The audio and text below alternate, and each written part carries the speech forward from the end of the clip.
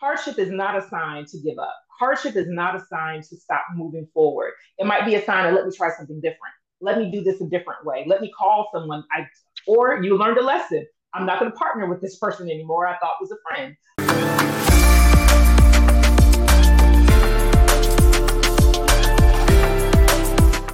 When we come to the place then where we know we've got the egg, it's been laying, right?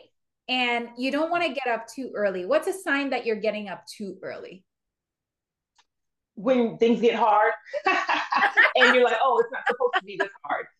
I understand and I'm all for the go through life with grace and ease, but life does happen. Life will come at you. You'll have some setbacks. Things won't go your way. It's how you overcome those things. And you can go through those things with grace and ease, but they will come.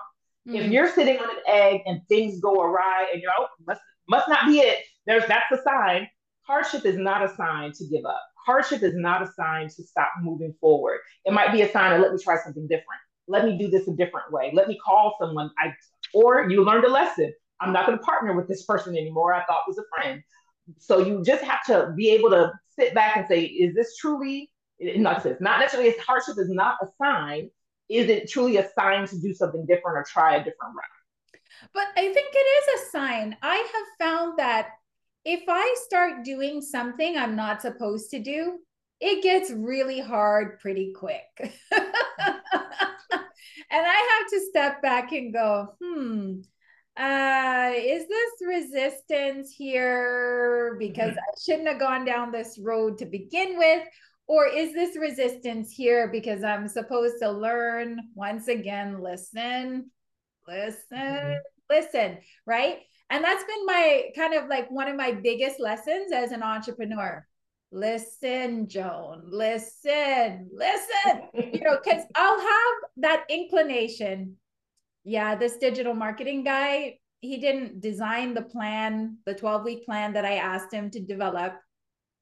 I wouldn't have accepted that as like, a plan.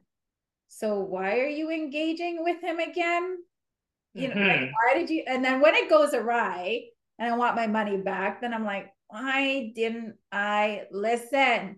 Right. So that has been one of my key things is to become disciplined in listening to myself, because Yes. I don't make those decisions that really are consistent and congruent with where I know I should go, then it gets Yeah. pretty hard. So, Dr. Joan, what I'd say there is you listened, but you didn't give up the plan. Your egg is still to get your digital plan done. You just need to go to someone different to get it done. So Right. you're listening. We're not giving up on the essential of what your egg might be. You just have to go in a different direction to make sure we get things done. So definitely, that's what those times of reflections are. When things are hard, let me reflect. Yes. Okay, where do I need to do different? But I'm not going to get up and run. I'm not just going to be like, I guess I'm going to go back to my 9 to 5 if you jumped out into the world of entrepreneurship. Or if you're, Right. whatever it might be, like, okay, guess this isn't it. Give yourself the opportunity to learn and grow. I truly believe we win or learn. We don't win or lose. So what am I learning from this? And Yes. what's the next right step from here? Right. So Jecara has a riveting way of reminding us, as you have seen so far in this interview, that our past does not have permission to dictate our future. She's adamant about injecting hope and productivity into the hearts and the minds of those she's been fortunate to encounter.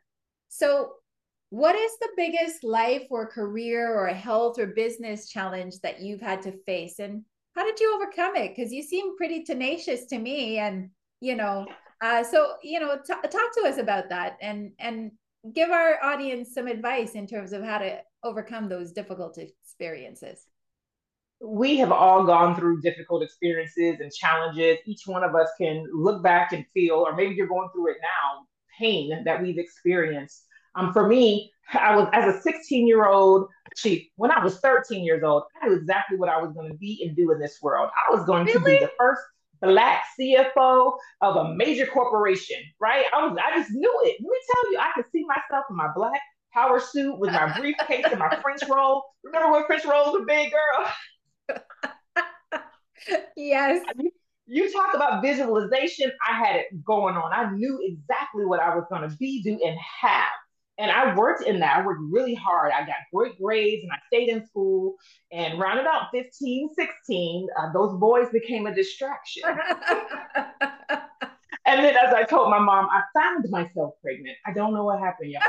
But at 16, I was pregnant. Once I found out I was pregnant and shared with my parents, y'all, I was devastated. My idea of going to college, I knew was just not going to happen because being in school, and I think I was like 10th, 11th grade, they put me in what we call the pregnant class. And that really was the class where they said, we're teaching you how to be a parent, but we don't expect you to finish the school year out. And if you graduate, you might be going through night school, and only one of 7 of you will actually graduate school. So we really don't expect much of you. They said it without saying it, but that's what they said. Yes. And if I stopped to believe what they said, I would not be where I am today. Yes. What I did is I looked at my life and I said, this is going to be hard, and I don't know if I want to do it. So, like I said, when something's hard, sometimes we want to give up. Yes. But I took that and I went home every night that school year and I cried. I cried myself to sleep. Have you ever cried that hard where your pillow was wet and you had to flip it over? Yes, yes, okay. I have. Yes. So being in that deep depression and spiraling down, I just, again, did not see how I could be the things that I thought I could. It was my mom. And it was my mother who came to me and said, baby, what's really going on? And I told her I felt like I disappointed her, disappointed our family, our church family. I just felt like everything that I was doing was a big disappointment to everyone, including myself. She reminded me that there was nothing I could do that would stop her from loving me. That took a weight off my shoulders to know that I was still special, important, and valued to someone in this world. Yes. And with that knowledge, I said, I have to do this. If not just for myself, for my son that's coming. I've got to do this. So I graduated high school with a 2-year-old on my shoulder. I have a picture of him sitting on my hip with my little diploma. Wow. Wow. And I pressed forward from there. Not only did I get the high school diploma with honors, by the way, got the BA, got the master's degree, and just went on to have a 20-year career in the financial industry. I'm not a CFO yet, but it's not impossible, y'all. And what's funny is I didn't have the MBA that I just was speaking about earlier with you all back then. But when I reflect, that's exactly what I did. I had to master my thoughts. The idea that I couldn't do it and woe is me and I'll never graduate school. I had to capture that and restate that thinking and reaffirm what I believed. I had to believe in my mother's belief in me until I could believe it in myself. Yes. And y'all, I asked for all kind of help. Yes. If I needed a scholarship, I went to school with no debt. I asked for so many scholarships. I figured out how to get around the system. And I asked for help along the way. And there were times where pride stepped up and I didn't want to be seen as a statistic, as, oh, she's just another teen mom. So I didn't want to ask for help. But then when I realized I was holding myself back, such as asking for help with the what we call WIC, Women in Infant Care, they help pay for your groceries and pay for your daycare. I didn't want to ask for that because I didn't want to be seen like, oh, she's on welfare. She's getting help from the government. Man, please. Once I missed 1 or 2 payments for the daycare, I said, let me go ahead and ask for some help, guys. Because why am I struggling when they're giving me money? So, and I'm not going to be on the system forever. So let me use it for the intended purpose. And I was able to overcome and become self-sufficient after that. So you all, that's kind of the idea. And so I took that MBA that I just taught you all, and that I've learned through that experience. I've learned it through heartbreak. I've learned it through a loss of family members. I've learned it through 2008 and 9. I lost my house. And I mean, I felt some pain with that, you all, because I was a financial manager. I was supposed to know what to do with the money. So how could I, and I realized I put myself on a pedestal that I had to be perfect. So I had to go ahead and reject that idea of perfectionism as well. Yes. So this has been a journey and it's not over yet. Pain and struggle and challenges will still come. But when we take that idea of it's up to me, what am I going to do to get out of this? And who do I need to ask help from? It is possible to overcome. Just powerful, powerful. And, you know, the idea of the MBA and just being able to even conceptualize that even at 16, I was thinking this way.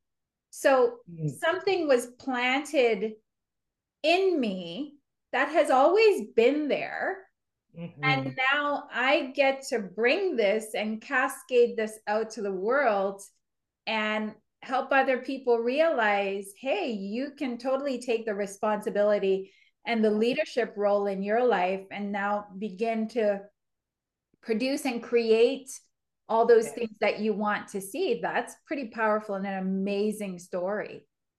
Mm-hmm. I appreciate that. It's really possible. And I believe that when we all look at our lives, if we just look at the struggle, we're not going to get past or get through it. We Yeah. have to realize there is something on the other side, right? The thing that you want, the thing that you seek is on the other side. And if you're not even seeking yet, those are the ones that my heart cries for the most because we get stuck behind the fog. We get stuck crying in the pillow. We get stuck going down the spiral of depression that we can't even see what's possible. So my Right. heart goes out the most there, but once you can see, you visualize and you're affirming, now we can get into action. And that's when the success strategies really work. Because until then, you're just trying to get past the fog. That's why mental health is so important when we see the signs of that through other people or from other people or ourselves, that we get the help and attention. Absolutely. So, we're at step one. Step one is healing work. Step one is self-knowing work. Step Mm-hmm. one is going into that place where you're most powerful. And once you cover step one, then you can launch and learn all the other steps, right? Yes, Isn't that basically agreed. what we're saying? That's exactly right. You gotta know what you need for you, and then you Yes. can build on that. But start with self first. Yes. Do you think as a people, and I talk about the silent generation, and I think I'm referring to our generation. The silent generation is the generation that comes in between those we call the millennials and those we call what's the group that's a little bit ahead of us? That the baby boomers The or boomers. So we've got the millennials and we've got the boomers, and then we're called the silent generation, right? And the reason why we're called the silent generation is because we haven't said very much until now, mm-hmm. right? And that's Yes. because the silent generation has had some pretty tough experiences that they've had to deal with. And those experiences now we've gone through the self-development, self-healing, pursuit of happiness kind of journey. And Mm-hmm. we have found our answer, right?